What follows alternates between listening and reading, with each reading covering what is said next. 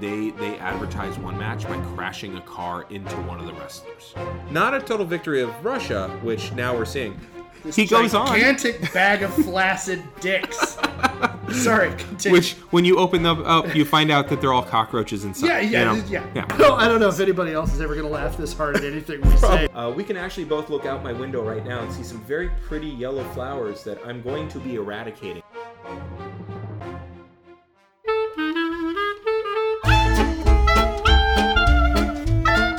This is a Geek History of Time, where we connect nerdery to the real world.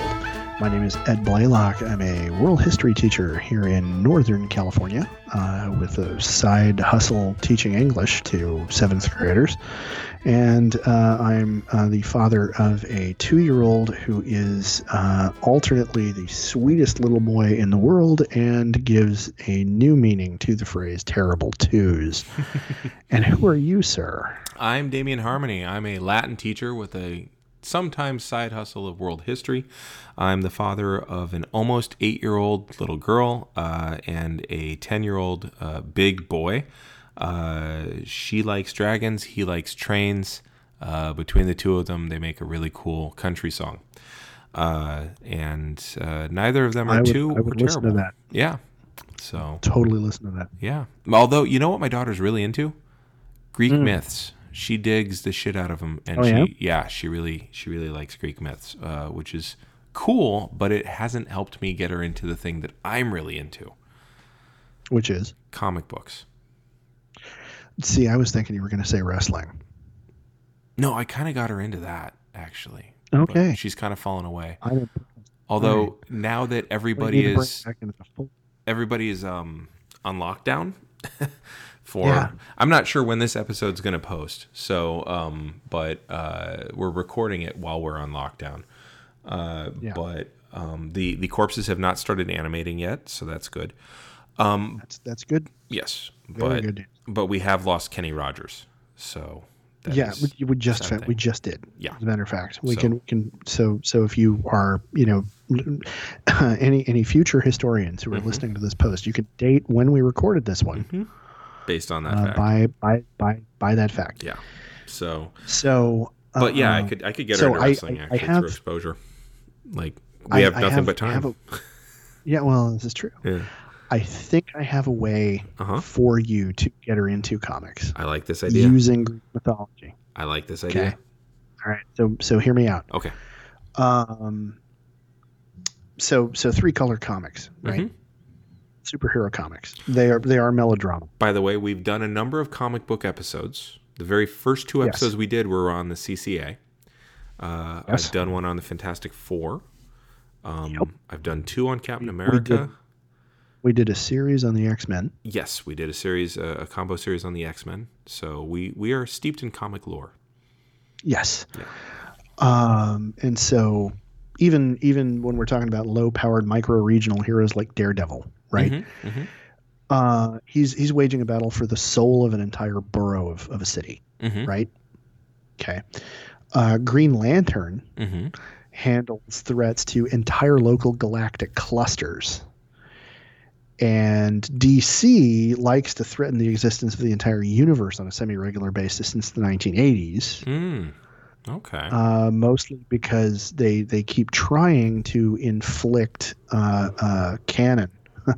They try to impose logic and internal consistency on a canon that has never had it, and I'm going to argue doesn't actually need it because of the nature of the stories they tell. Okay. Which I'm going to get to in a second. Sure.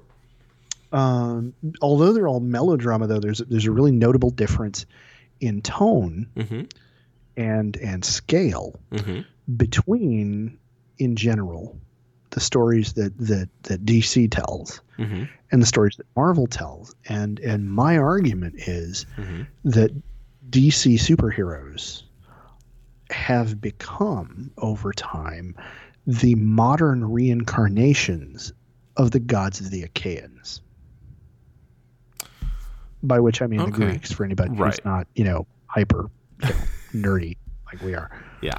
Okay, so you're saying that the DC Comics superheroes are They are the Greek gods. Yeah, you can map. In many cases you can map a deity onto a superhero. Sure. Oh my God, I'm suddenly interested in DC for once. Yeah, no, I mean, remarkable, isn't it? Yeah. So real quick, I want to talk a little bit about DC as an entity. Sure. Just to give a little historical background. DC started out as National Allied Publications in 1934. Okay. With New Fun, the Big Comic magazine, which was the first comic publication to print only original comic stories. You may have touched on this in the CCA episodes when we talked about the history of the medium. Superman appeared in Action Comics in 1938. Yep. Batman appeared in Detective Comics in 1939. And it is with the big two that I'm going to begin my thesis. Okay. We're already missing one of the big three. That would be Wonder Woman. Oh, okay, possibly. I was thinking of the three brother gods that buried. Oh.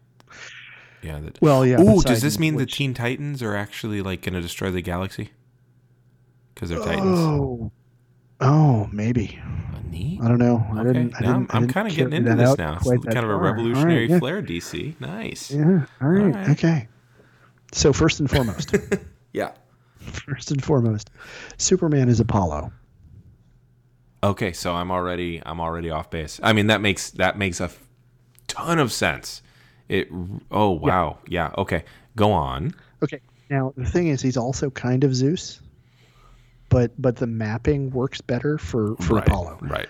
Right off the bat, Superman is a god. Yes. Let's just in the Greek sense of what a god would look like. Right. Supes is one. Right. Well, and we talked about that before. He's the classic. Yeah. Yeah. Yeah. Yeah. He is invulnerable. He is super strong. Like solar powered. Ridiculously. Yes. he can see the unseeable. Ooh, yeah. He throws fire from his gaze. His breath has the force of a cyclone, and he can fly. Yeah. Okay. His fortress of solitude is an unreachable by mortals palace at the top of the world. All white and white stone and ice. Oh, wow. It's Olympus. Okay. He is specifically Apollo, as you mentioned, because he is solar powered. Powers are derived canonically from the sun. And we talk about this all the time back and forth. He is the embodiment of Apollonian ideals. Yes. He's a champion of moral rectitude, positivity, progress, and do right. You have no idea how hard I was biting my tongue and not jumping in with Apollonian ideal because I wanted you to get there. Nice. Yeah. Okay, cool. Yeah. At his roots, he was a progressive science fiction-esque hero, an alien from another planet. Sure. Who subdued but never destroyed agents of chaos. Even in the years since, as other heroes have gotten darker or grimmer or more morally gray, right. All Bronze Age people from the 90s, all that stuff, pouches super everywhere, gritty. guns, like all over, Supes has never stopped being... Oh, I was going to say, he did wear a leather jacket at one point, though. So he Fonzied out. That's as gritty as he gets. Okay. That's as gritty as he got. No, that doesn't, I'm sorry, no. He's still Dudley fucking do-right. He is. He also is one of those heroes that wears all three primary colors. This is true. Right. So that's leadership, self-sacrifice, and exemplar. Blue is self-sacrifice. Yeah. Gold Yellow is leadership. And red is heroism, courage. Courage, right? Yeah. Okay, so he's never stopped being that Apollonian paragon.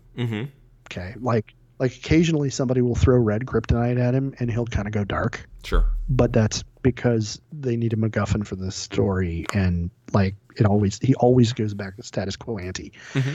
And he's the brightest source of light in the DC pantheon. And even in stories where he has internal conflict, he only stays conflicted very briefly before reasserting his essential moral rightness. Okay.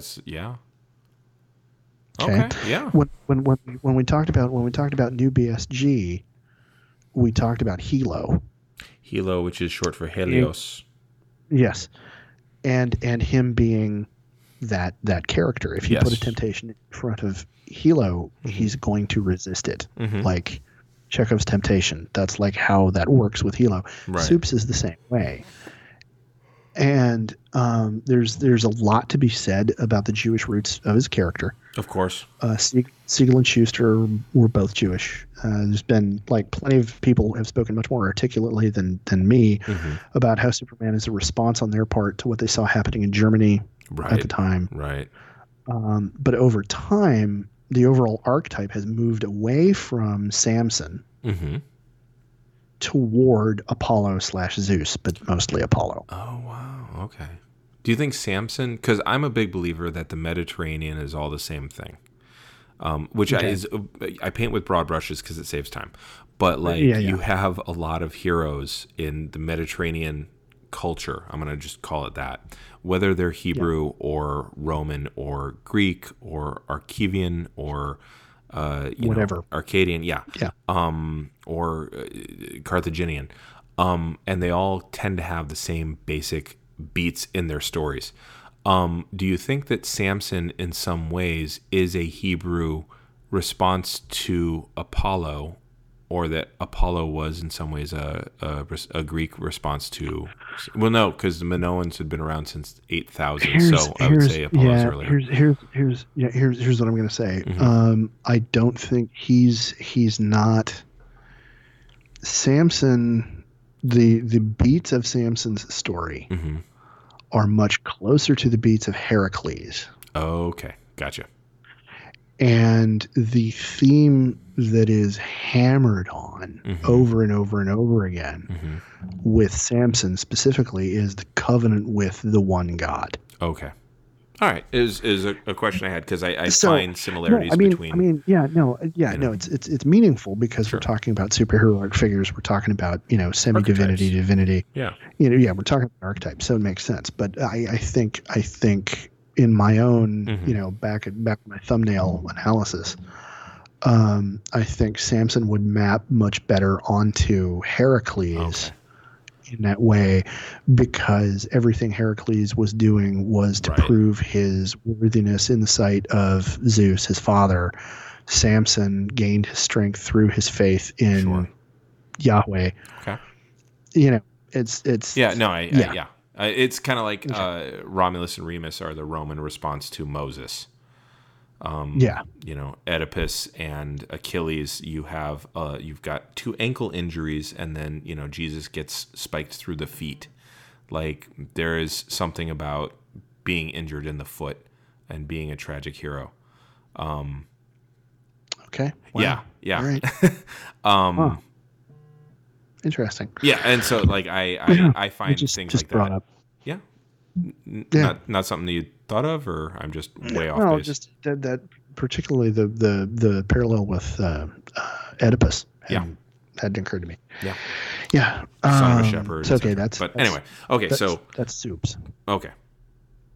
So that's Supes. Okay. Right? Cool. Now, so we've got Apollo. Batman. Done. Okay. Batman. Yeah. Let me think. Batman lives in a dark. Oh, okay. I think I've got it. I think I've got Batman, but I want to hear it. Okay. Yeah. Okay. Batman is Hades. I was right. All right. Yeah. But wait, you say. But wait. Bats is mortal.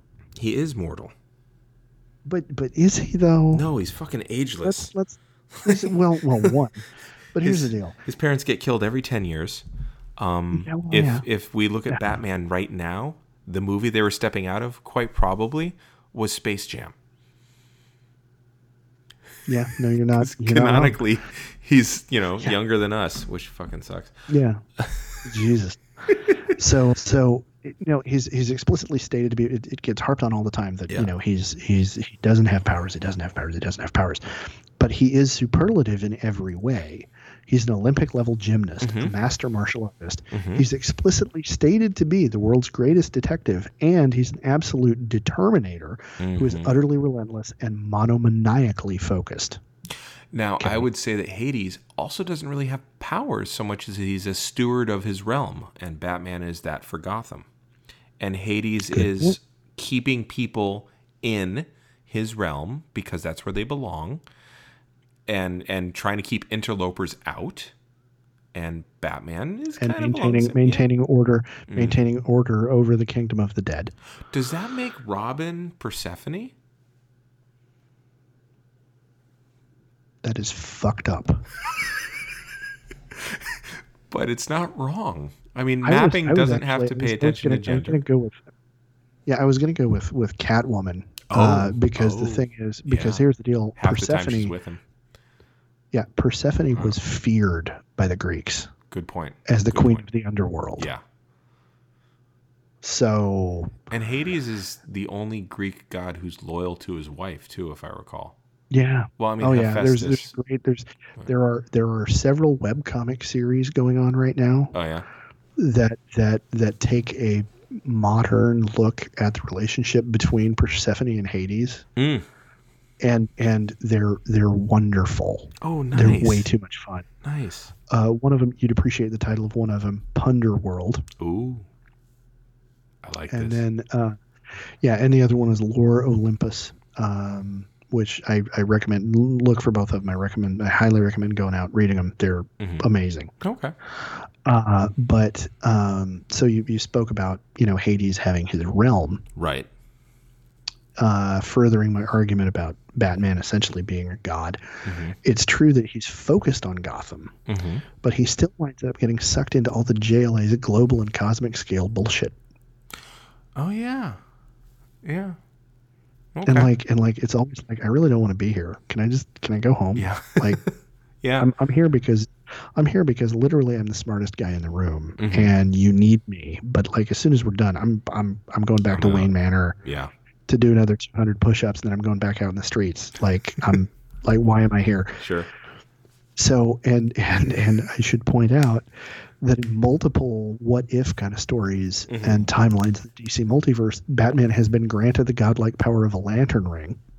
Oh. And that has always ended badly, remarkably badly, because Batman is too powerful. Right. Okay. Because it's all based on willpower, imagination, and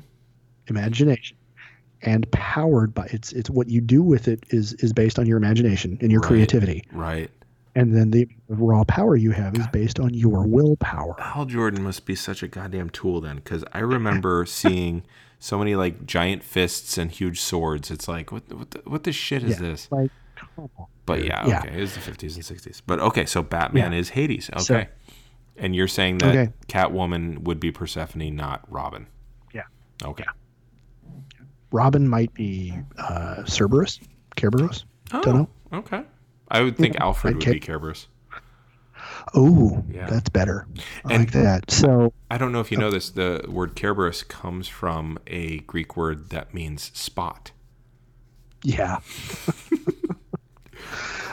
In Punderworld, it should be noted, Kerberos is portrayed as being a 3-headed Dalmatian. Oh, adorable! And there's a one frame comic of Persephone down on her knees with Kerberos in front of her, and she's scritching one head and patting another head, and the third head of Kerberos is lying on the floor whimpering, and she has this panicked look on her face. You can tell she's talking to Hades. She's like, I don't have enough hands. Cute. So anyway, back to Bats. He's Hades because Hades' real power is a bottomless fortune. Go on. Hades is the god of wealth. No, that's Hermes. No. Hermes is the god of commerce, but that doesn't mean wealth. Yeah. Oh, wow. Hades is the god of wealth because he's the god of the underworld, and that's where gold comes from.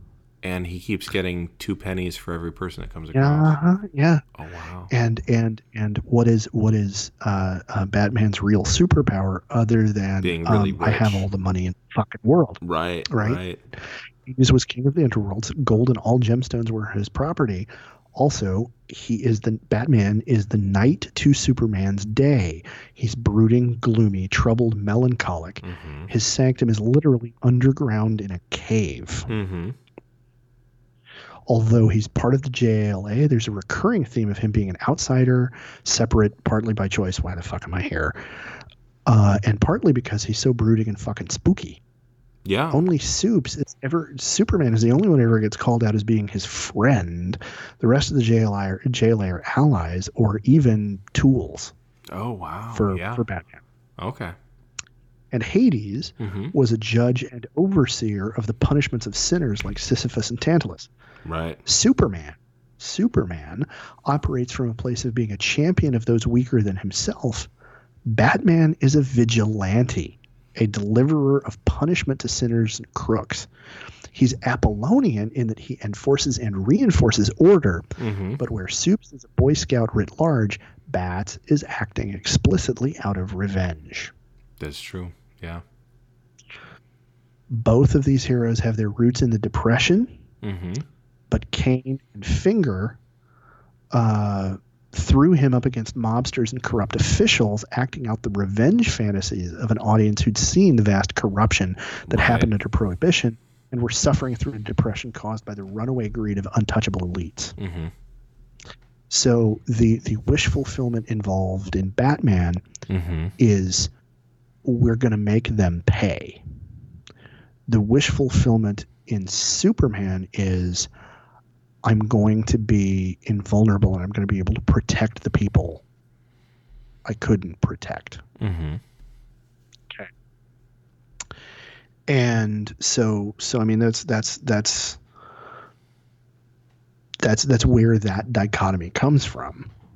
And over time that differentiation, the light and the dark and the everything, right, has I think become more and more pronounced as the shorthand of who these characters are has become more developed. If that makes sense. Yeah, I think so. And I also want to take a moment here. You note that when I talked about Batman's creators, I made sure to mention Kane and Finger. Yes. Because with Superman, we always hear about Siegel and Schuster. Right. But up until just a couple of years ago, with Batman, we only ever heard about Bob Kane. Right. And if there is a purgatory, I'm not going to say he's in hell necessarily, but if there is there I think should be a special place in purgatory for Bob Kane to sit and think about what he did to Bill Finger. Okay. I can't remember the title of the film now, but there was a great documentary on Netflix about Finger and about how Bob Kane screwed him out of getting credit for decades. Like long after both men were dead. Wow. Kane was still getting sole credit when there is really strong reason to believe that a lot of the visual shorthand of the character and a lot of ideas, certainly for the rogues gallery for Batman, were not Kane. Okay. But Kane was the one who had all the contracts written up, and he wrote Finger out of credit forever for years. When they went to Kane, they asked him if he had a partner, and he said, "Am I my brother's keeper?" Nice. Thank you. Yeah. Thank you. Yeah, pretty much. Yeah. So, that's my when we talk about the DC heroes. I could have said it so much better. Am I my brother's Finker? Oh well. Oh damn. I know. Yeah, you could have. I could have missed that one. I know. Slipping. Slipping. It's all the ambient stress in the atmosphere.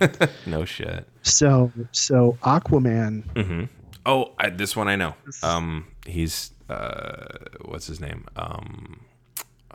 Diana. No. I can't even muster the ability to play straight man to that one.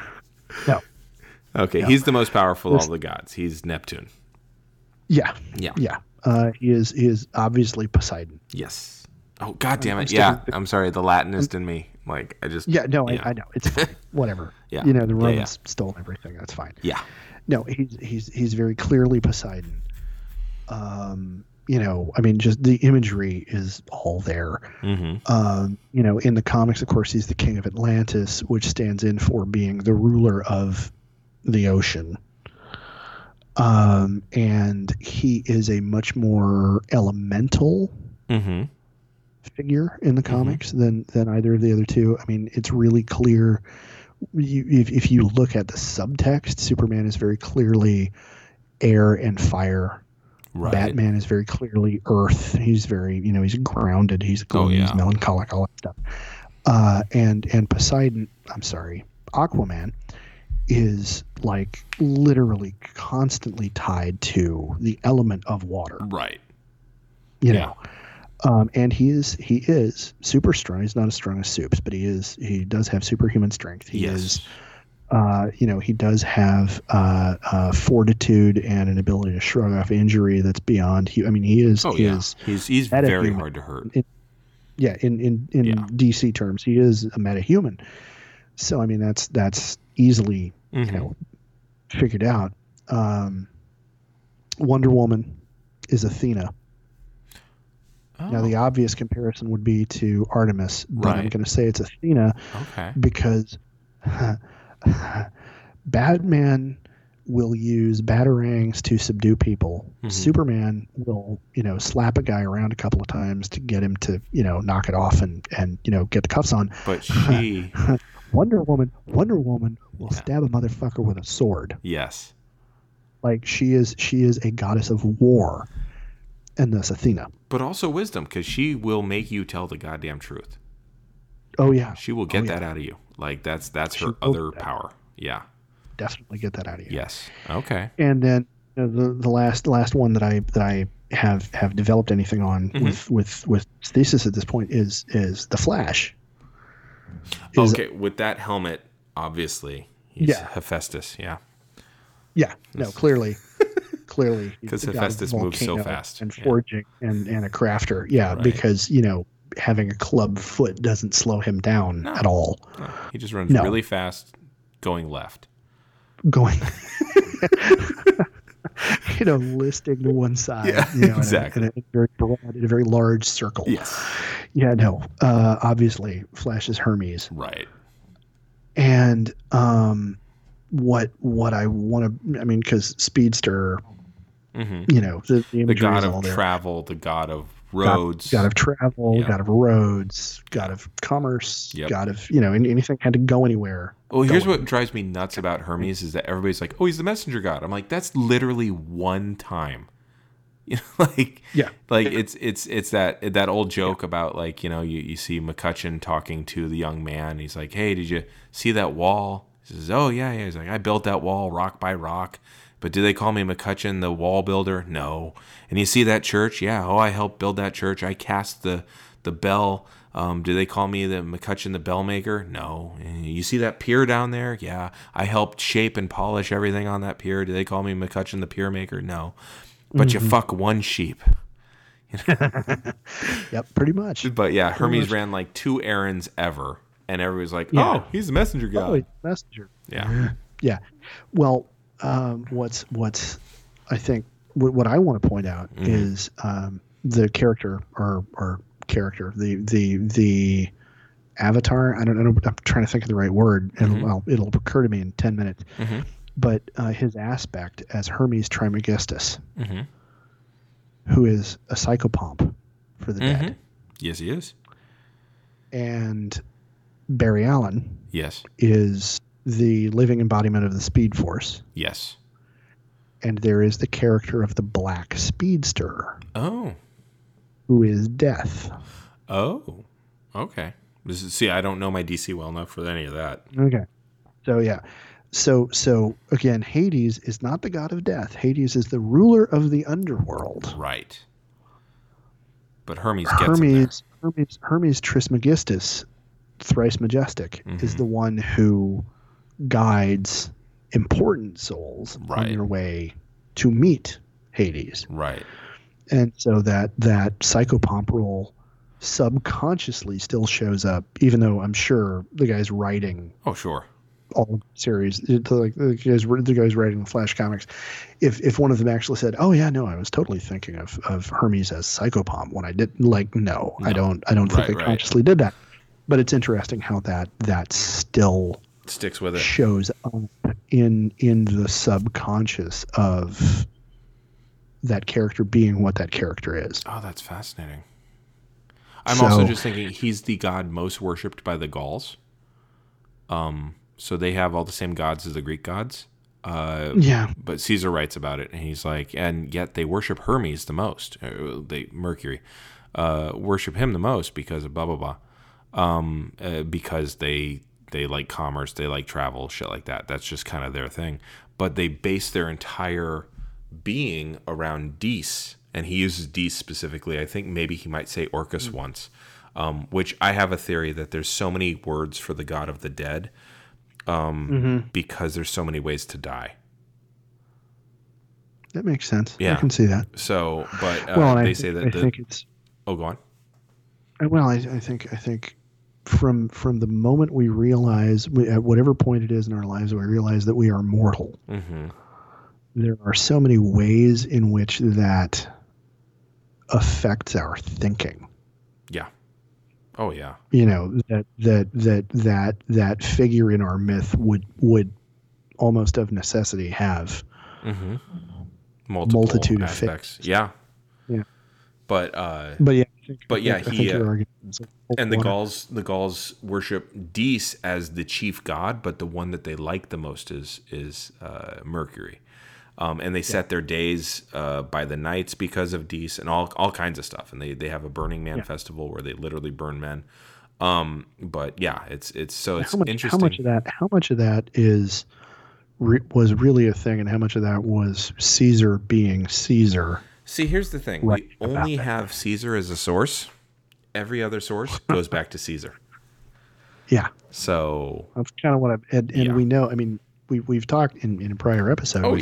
Talked his efforts. A couple of episodes we've talked about his efforts against the Gauls and other things. Yeah. and in that I discovered the extent to which he was a self-aggrandizing propagandist. So how much of that actually is no, they actually did like burn people as a human sacrifice, and how much of that is what'll play real well back home to make me look really good when I beat these guys. What'll get people really enmeshed in this? Yeah, no, I absolutely agree with you. But I got to tell a hot story. Okay, but so I just want to point out that this connection between Hermes and death. So go on with your hot story. Well, no, I'm just saying that's a hot story for Caesar to tell about the Gauls. Okay. If you have to explain, it wasn't funny in the first place. No, it was just I was really hopeful that you had a story about like burning people in wicker for some reason. So. Yeah, no. I identify very strongly with my Celtic heritage, but not nearly that much. No.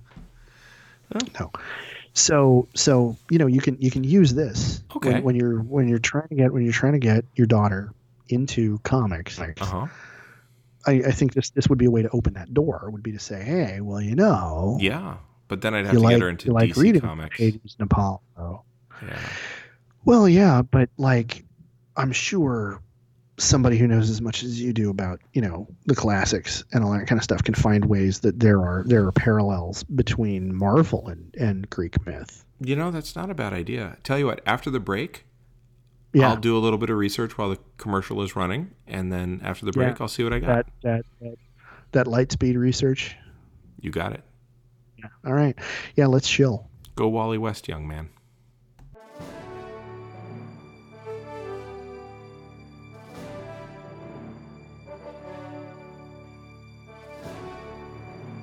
Hello, Geek Timers. This is producer George, interrupting this podcast to let you know that we have space available.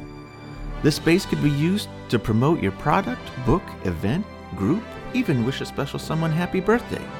If you're interested in using this space, please contact us on Twitter via private message @GeekHistoryTime.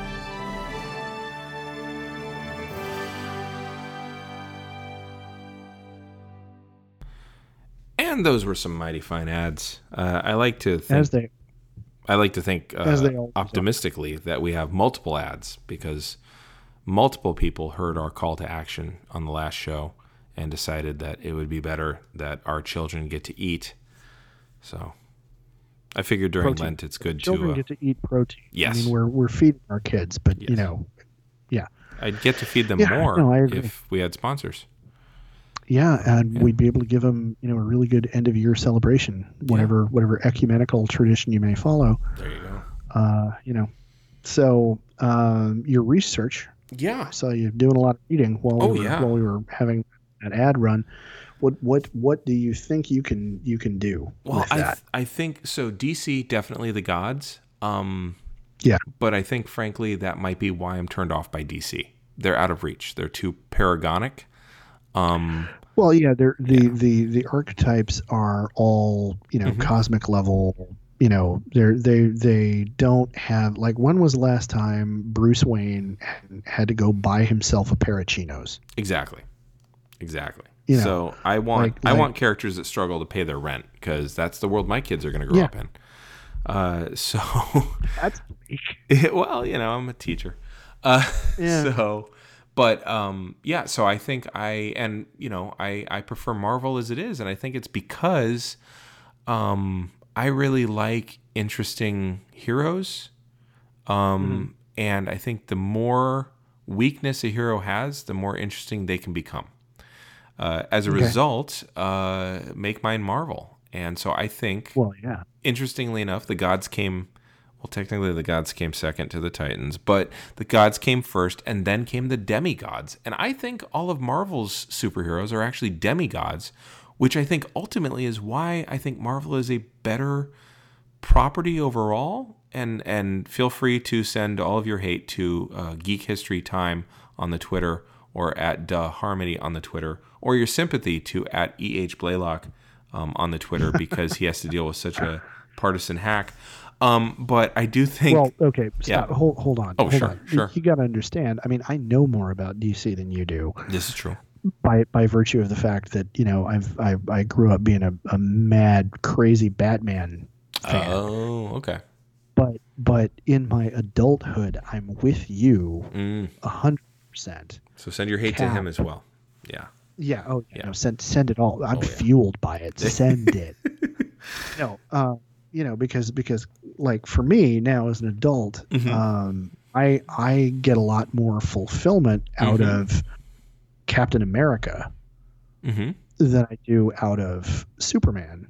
Oh yeah. Because even though Captain America is still, a big blue Boy Scout, yes, the manner in which he grapples with the problems that he faces, he could actually fail. Human.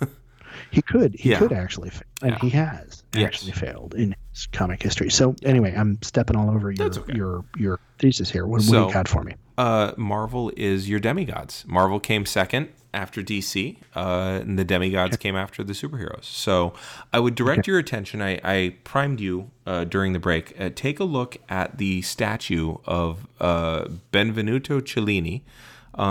He did a statue of Perseus holding Medusa's head. So take a look at that statue. Now you see Perseus there, right? That is a classically idealized male figure. It is.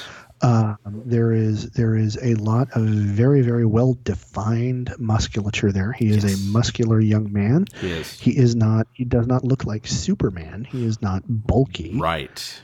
Doesn't look like a Frazetta painting of Conan. Doesn't look like a powerlifter. Right. He has that classical, I don't want to say androgynous, but his facial features are boyish, kind of high cheekbones, boyish. Not again. He doesn't have a lantern jaw. He's not a big Cro-Magnon Celt looking dude. Right. By our standards today, he's got long curly locks of hair. He's naked. Yes. So what superhero do you think that he is, based on that description? Boyish. Lean muscles, lithe, ideal for dexterity, naked, but for the fact that he's got a costume.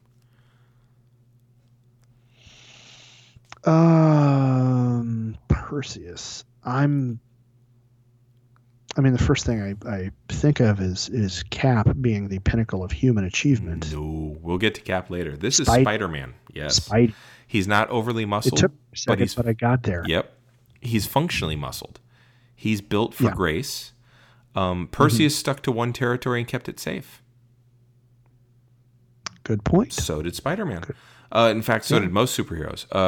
Now, for this to work, you have to take a look at Andromeda. That is Gwen Stacy. But because Spider-Man is a tragic version of Perseus, she dies.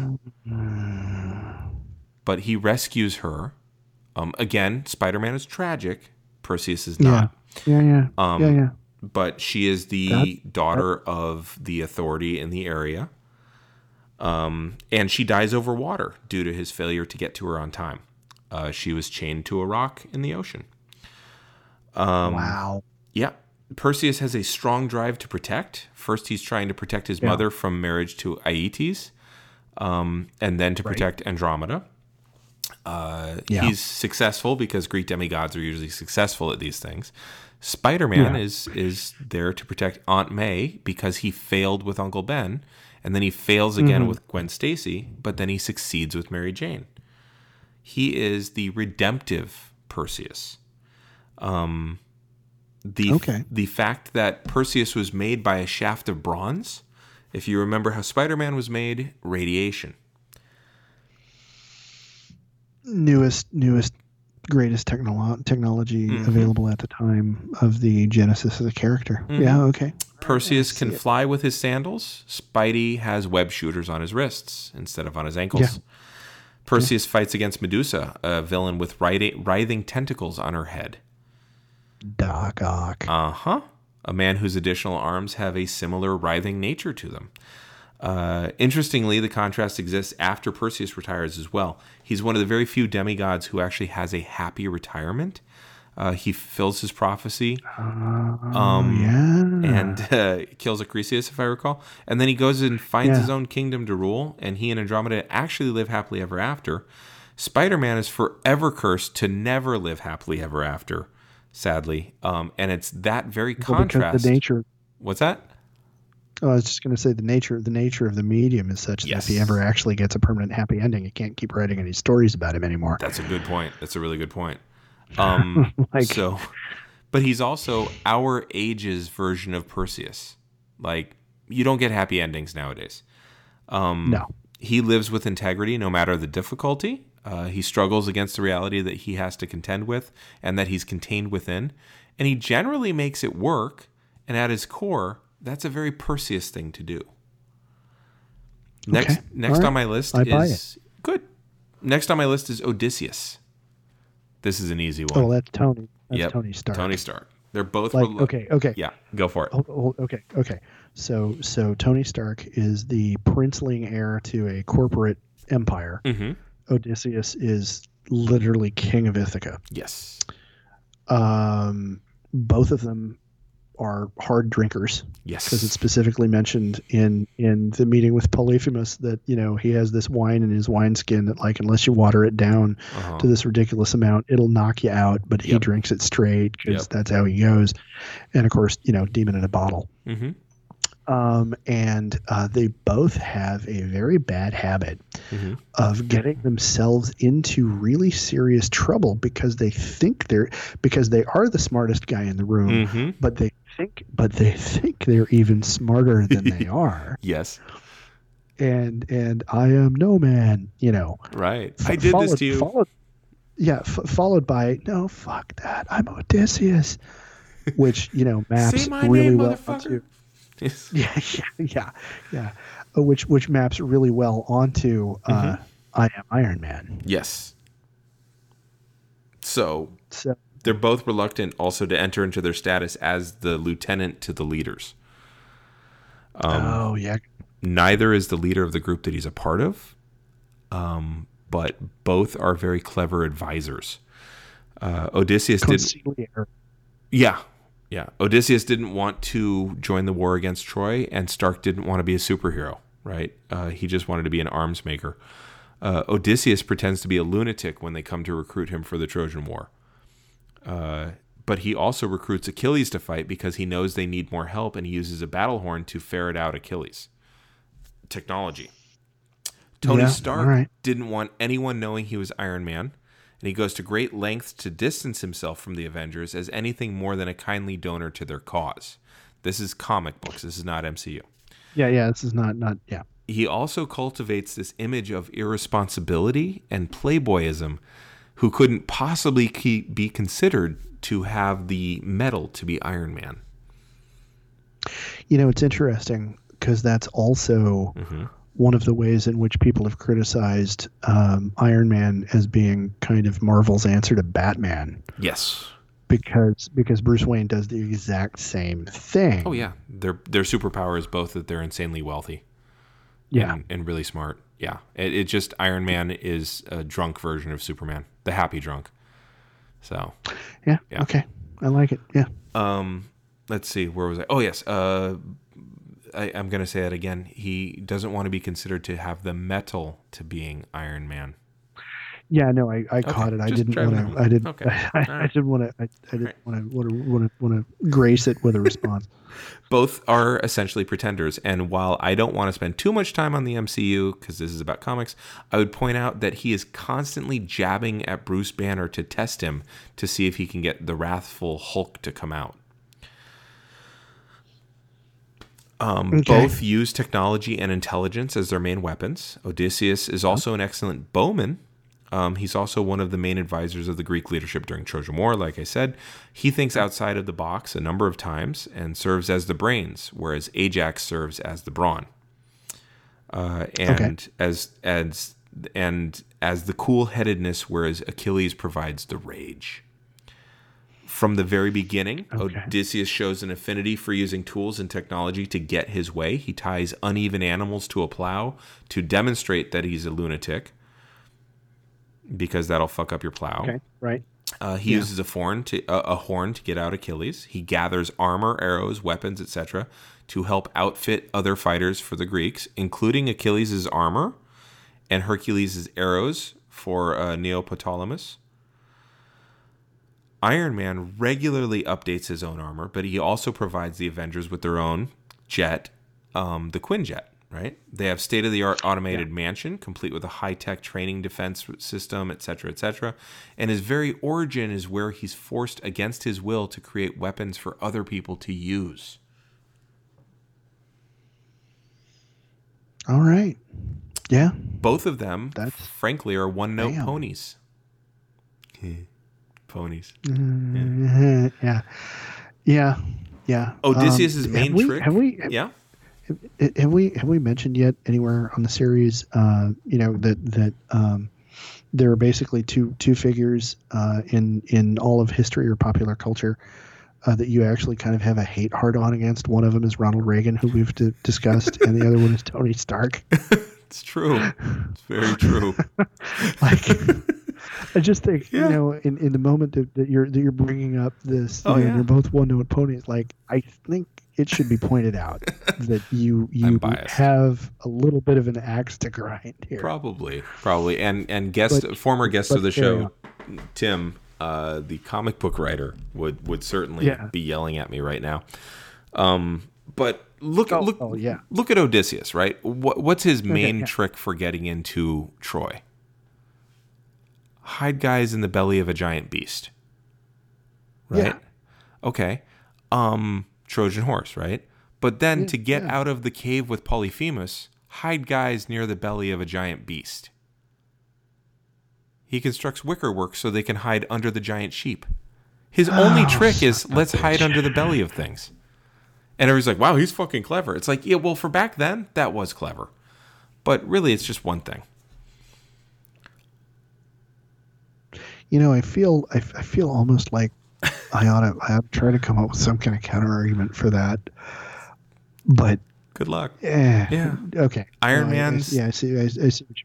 His trick is his armor. It's always his armor. Whether he's fighting a distant warlord with mystical rings or a giant dragon or a Russian spy, it's his armor. Sometimes it has a nose. Sometimes it has roller skates. But no matter what, it's his armor.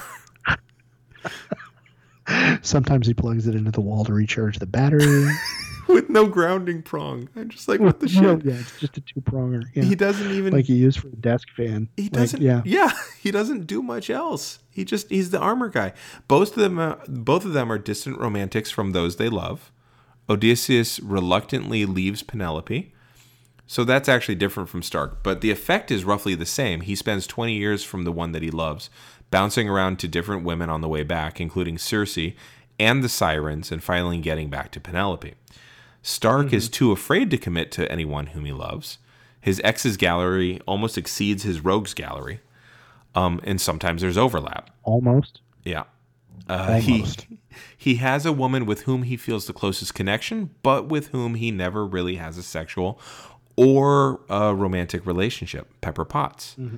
I know that they get it on a few different times in the 2000s, but the original story keeps their love as a platonic love.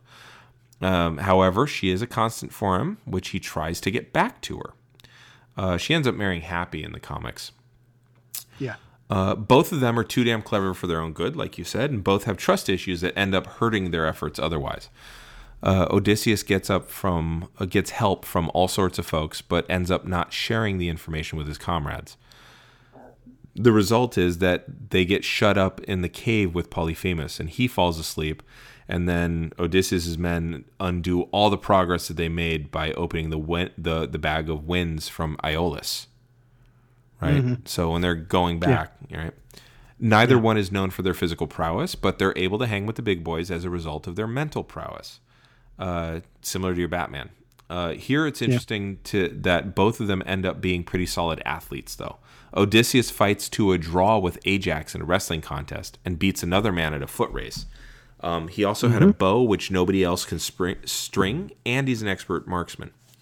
Tony Stark grows into a stronger body, which is always hampered by his heart condition and his alcoholism, but he does begin training out of armor with the more martially adept Avengers to make him a more formidable opponent.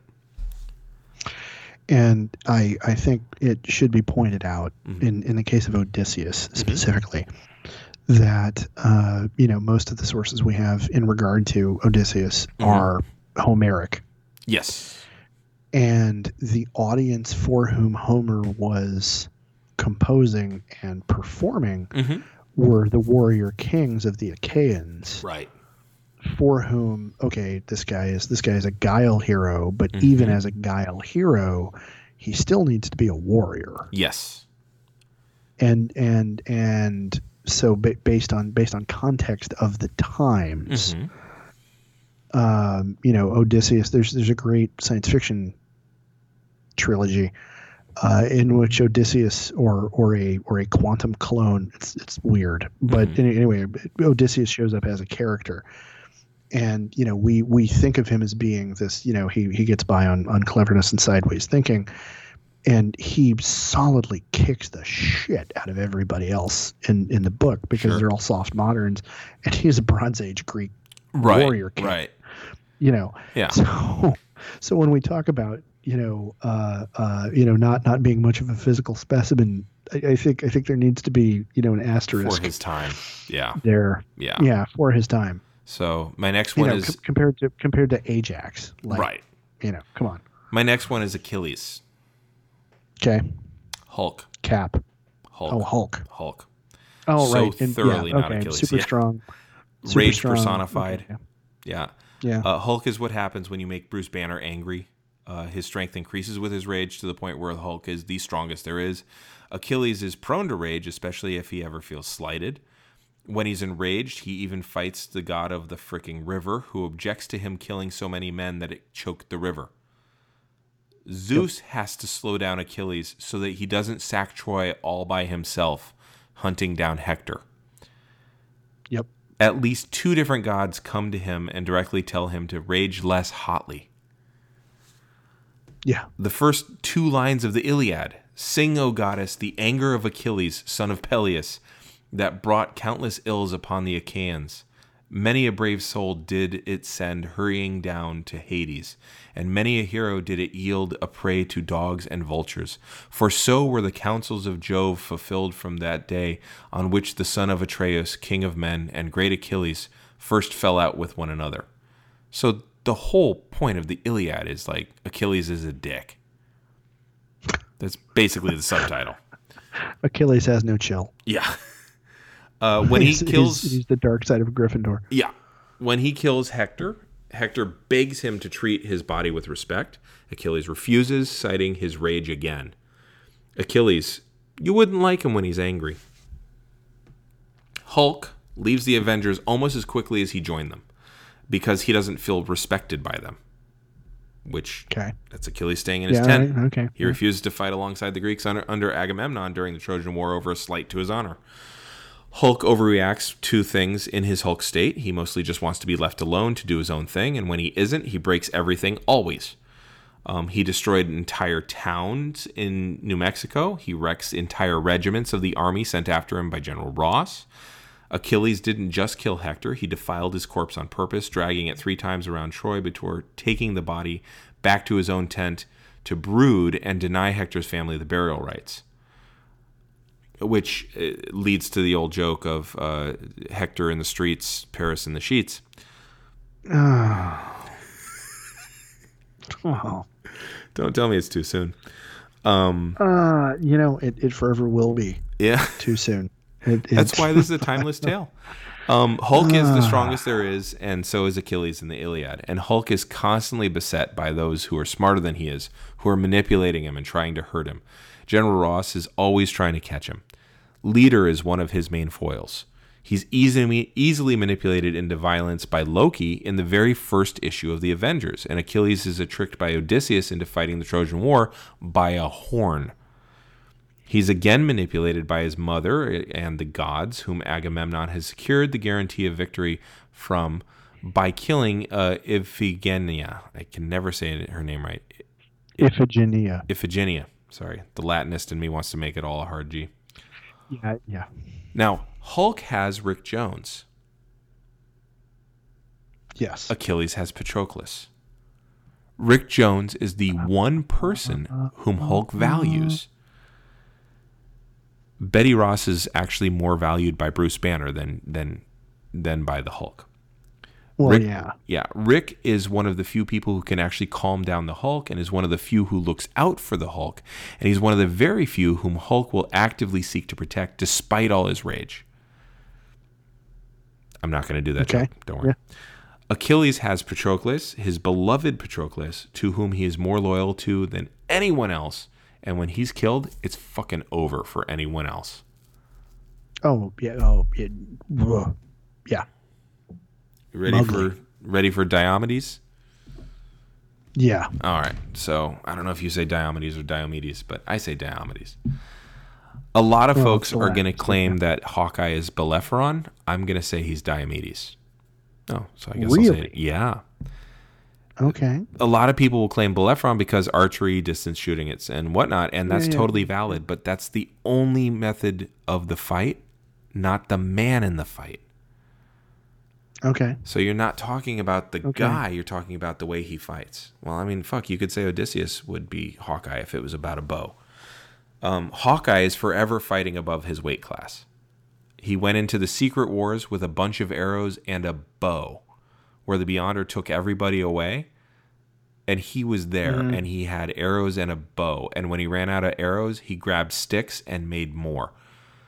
He just starts he runs out of trick arrows, and they're like, what are you doing? He's like, I'm making arrows. And they're like, why? He's like, because for me, this is the same as like a 45 slug. I don't know what you got, but this is all I got. More importantly, he and Diomedes have similar origins. Both have relatively fatherless pasts. Both started as plunderers. Hawkeye is in the carnival working with swordsmen, and Diomedes is as one of the Epigoni. Anyway, these are people who ransacked Thebes. He also defeated Aeneas once in battle. Right. Yeah. Just as Hawkeye has defeated almost very many of the heroes in the Marvel Universe in fights. That's kind of the fun part of it's like, well, how's Hawkeye going to beat this guy, you know? Yeah. He, Diomedes, was the only mortal besides Hercules to have the ability to directly combat the gods. He was way out of his depth, and he still managed to wound both Ares and Aphrodite. And he does it while keeping away from hubris, unlike Achilles and Hercules do. He's not the heavy hitter that the others are, but he ends up doing the same kinds of things. And again, he damaged gods. He also earns respect from several other Greeks known for their wisdom, prowess, and cunning. He has no problem criticizing his leaders. Hawkeye was forever the beta to Cap's alpha, forcing Cap to be sharp at all times, while still earning and giving him begrudging respect. Hawkeye also encouraged Cap when Cap felt low, just like Diomedes did with Agamemnon. Hawkeye is forever antagonizing stronger members of the Avengers, especially Hulk, when he's on the team. Calls him Jade Jaws and all kinds of shit. Is ready to go toe-to-toe with him. Diomedes specifically antagonizes Achilles.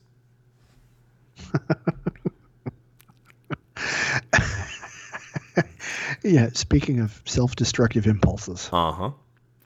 Yeah. Now, the next hero is Hercules. Okay. Hercules is Thor. Thor. Yes. I know Thor is Thor and Hercules is Hercules, but really Hercules is totally Thor. Hercules is renowned for his strength. He's stronger than even Achilles, partly because he's a god. Same thing with Thor. Yeah. He's the strongest Avenger, stronger even than the Hulk when raging. But really, it's his cleverness that Hercules uses to win the day. Okay. He couldn't have done it without his strength. That's to be sure. But he's clever using his strength when he cleans out the Aegean stables. That wit-strength combo is what defeats the Hydra. It's what figures out and solves the problem that Cacus creates for him with the bulls. It's what gets him the golden apples guarded by Atlas's daughters, the Hesperides. Every time he uses his brains as well as his brawn, he only gets credit mostly for his brawn. Thor... The Nubian lion. Yeah. Marvel's Thor. Okay? Not Thor of the Norse, but Marvel's Thor gets the same treatment. Yeah. He's the strongest Avenger. He's an actual god, like I said. But he's regularly outthinking his foes in the early comics, from the Wrecking Crew to the Absorbing Man. Now, to be fair, that's a low bar, but still. Again, he has plenty of strength to do it, but he combines it with his underrated wits. Hercules and Eurystheus is very similar to many Thor versus Loki stories. Hercules is beset by Eurystheus as a punishment for his own excesses. Hercules slaughtered his own family in an excessive moment. And as a result, he has to complete 12 labors, which eventually gets stretched to 14 because Hercules completed a couple of them with help. Eurystheus was never a match for Hercules in terms of brawn, but he was on par with him in terms of intelligence. Again, low bar, but enough. His cunning and his power, his schemes and machinations were what gave Hercules his difficulties over and over again. Thor is constantly assailed by Loki's schemes. Thor enabled, Loki hyperpowers several of Thor's foes. He rarely confronted Thor directly. He set up Hulk as a foil to Thor in the inaugural issue of the Avengers. He does all that he can and all his schemes just to bug Thor. Both of them are given to excess, both when it comes to drinking, especially. It's their very core trait, is getting drunk. That slim balance between restraint and excess is their defining, interesting thing. In the end, both Hercules and Thor are fated for heartache, by the way, and eventual destruction. Yes. All right. Jason. Right. Jason, not a demigod, but worthy of mention here. Jason is Nick Fury. Okay. All right. Yeah. Okay. Okay. Yeah. His parentage is a matter of mystery. Yeah. There's a clear patrilineal line, but the matrilineal line is fuzzy at best. His father was a renowned warrior. Nick Fury himself was a renowned warrior, just like Jason. Fury crosses the water a number of times. In his case, it's the Atlantic Ocean, just as Jason comes across the Iolus River. As both men come to age, they set up an organization of exceptional people who use a majestic ship to travel and complete impossible missions. Wow. Mm-hmm. Damn. Jason had the Argonauts. Nick Fury had S.H.I.E.L.D. Yeah. Yeah. Jason is also eventually... And a helicarrier. Yep. Right. Eventually joined by Medea, a very intelligent, very resourceful, and very dedicated helpmate. She's also batshit crazy and kills her kids with him after using her magic to trick the daughters of the king into killing their father. Nick Fury is also joined eventually by Maria Hill, a very intelligent, very resourceful, and very dedicated lieutenant. And also, she's a goddamn zealot whose zeal in registering superhumans ends up getting plenty people killed. Yeah. Jason is eventually killed because his boat falls on him. Yeah. Nick Fury died a bunch of times, but he had LMDs to take his place. Yeah. But at least once he had a helicarrier crash with him in it. Yeah. So now, for the Greeks, of course, Jason's sad ending was supposed to be a poetic statement about, decay and your glory days ending, right. And his tragic ending was that he lived long enough that he stopped useless. being heroic. Yeah. That's a good point. Which, I always look at the comedy of it because he's hanging out in the shadow of his ship, which has been drawn up on the ocean. I just kind of picture him with like an open shirt, sitting on a beach chair, drinking out of a coconut. Big floppy hat on his head, drinking out. And then just what a breeze. Paper umbrella in his drink. What? Oh, shit. And then... So. Yeah. Okay. So I can see that. So Atalanta. Okay. Black Widow. Okay. She was left on a mountaintop. This is Atalanta. Was left on a mountaintop to die. She wants no children, and she was a renowned archer and runner. She killed 2 centaurs who tried to rape her. Black Widow was orphaned very early on, raised amongst others to be a super spy. She was also unable to have children. She ends up defecting to America, driven by her love of Hawkeye in the early comics, whom she acknowledged at least as her equal in combat. Atalanta was eventually rediscovered by her father and would only marry someone who could best her in a foot race. Both women live life on their own terms, refusing the traditional roles that are assigned to women at the time, becoming lethal in the process. It's also possible that Atalanta was included on the Argo, paralleling the work that Black Widow did with Nick Fury, but I haven't found enough to say yes, she was one of the 50. So, okay. Although it's interesting because when they mention who's amongst the Argonauts, like they don't mention Calais and Zetes, who both have wings. It's like they mention Orpheus, who totally, by the way, would be Star-Lord. Oh yeah. Yeah. Especially after Endgame. Yeah. I'm just thinking about the fact that he's a bit of a moron. You couldn't stick with a plan for 15 minutes. Like exactly. you couldn't stick with it. Yeah. You got you almost your got fifis hurt. Yeah. You got your fifis hurt, and you had to turn around and look back. Yeah. All you had to do was keep walking forward. Yep. Just don't turn around. Don't look behind you. All you had to do was not punch fucking Thanos. Yeah. That's it. Just that. That's it.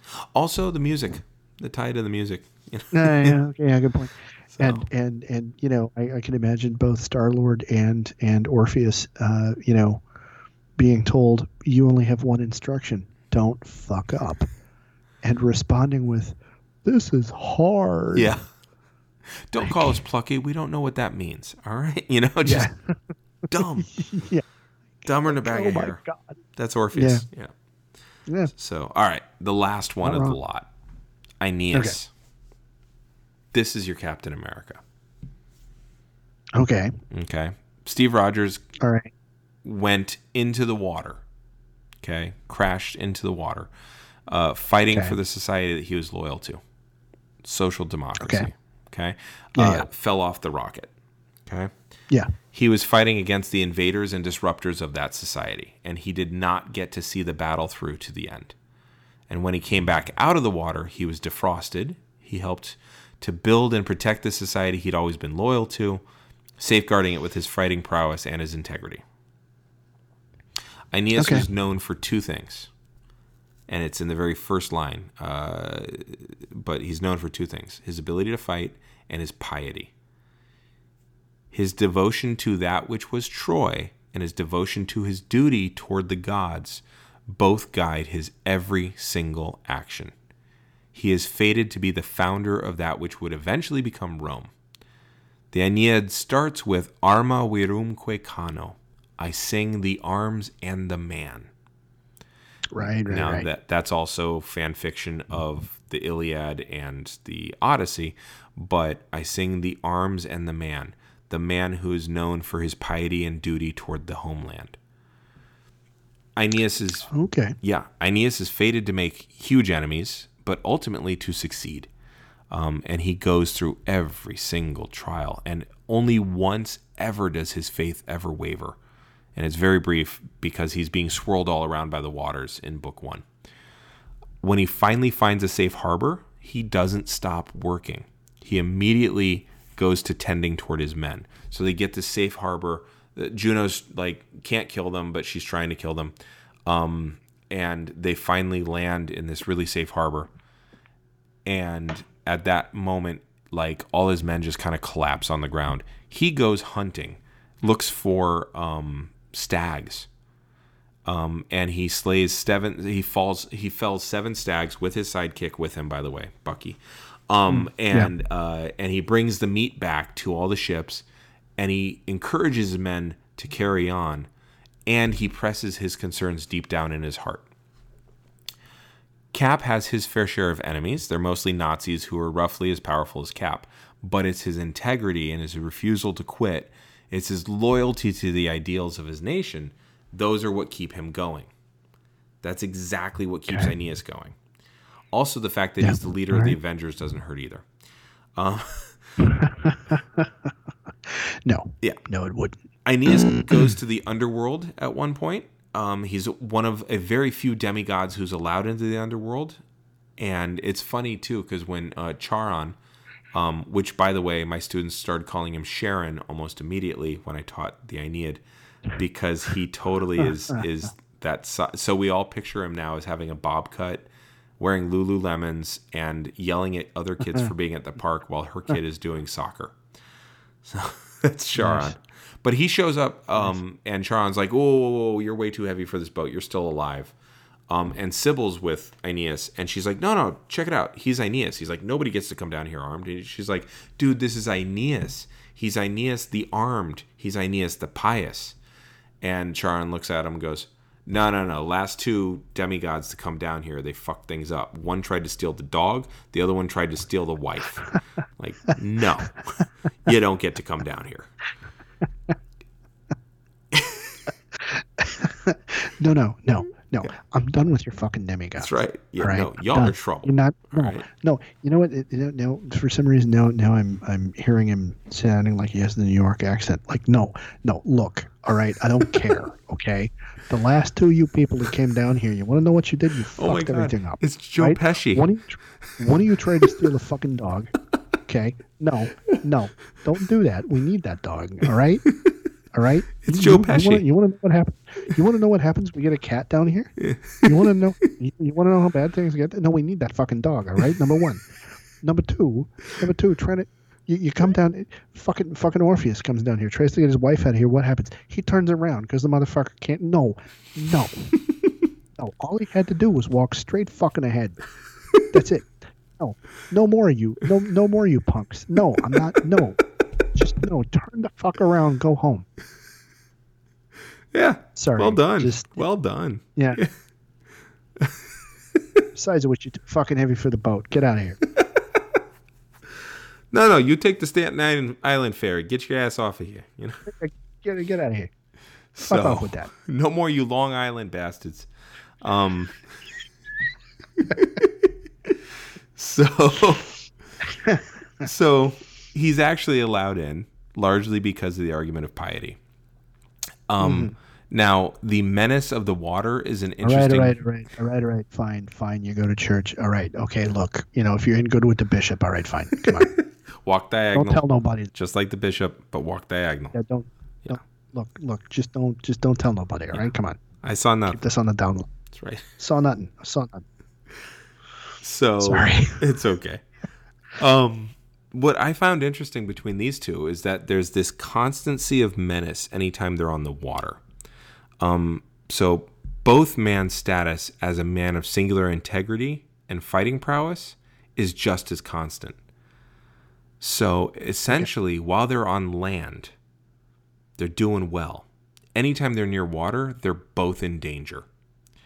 both men are trying to hold on to the ideals of his homeland and embodying the best parts of those cultures.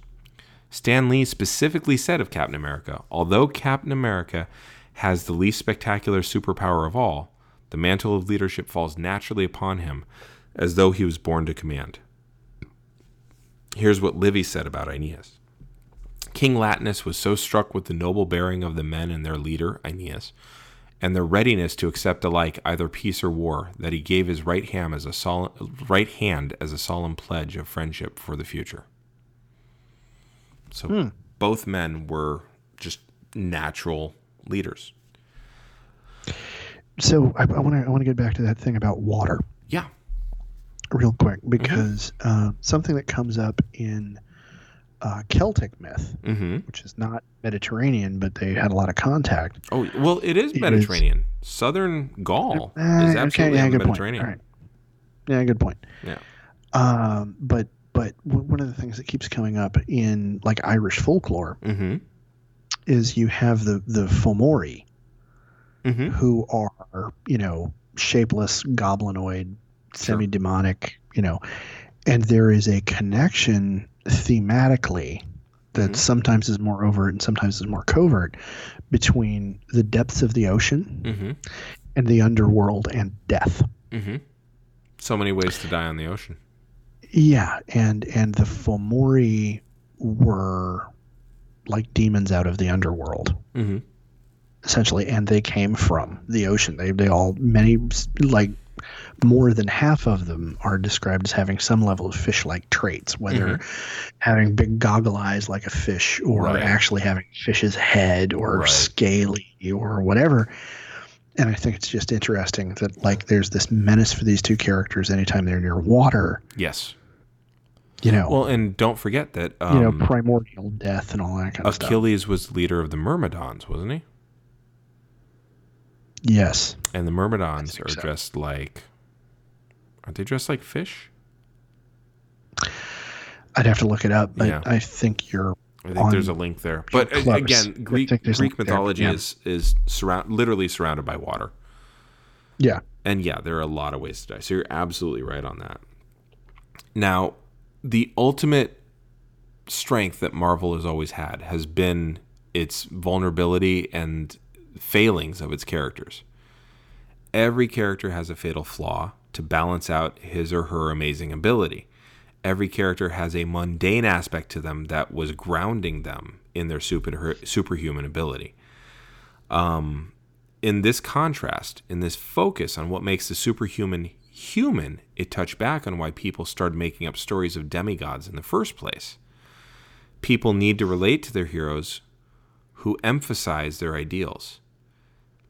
I don't think any of that's changed. And the only thing that's changed really has been the emphasis and our ideals. But the process itself remains the same. Yeah, well, gods were created to tell the stories of why the universe behaves the way it does. When you start getting into stories about these are what our ideals are, you move away from gods as protagonists and you move to demigods and heroes as protagonists, because those first stories don't need to be relatable. Right. Why the universe is the way they need to have is very different than why are we the way we are. Yes, very good way of putting it. Yeah. And who do we want to be, and what are the things we value, and what happens when we live up to that or don't live up to that ideal. For those stories to be compelling or useful, I'm actually going to go with useful in this context. In order for them to do the job of educating everybody in your community about this is who we are, this is how we work, that needs to be relatable. Whereas, the reason the sun behaves the way it does in the sky is because this thing happened between Apollo and Zeus. You need to have, or on that level, you need to have the personification of that to make it, understandable. But it doesn't need to be relatable. I would agree. I would absolutely agree. So, yeah.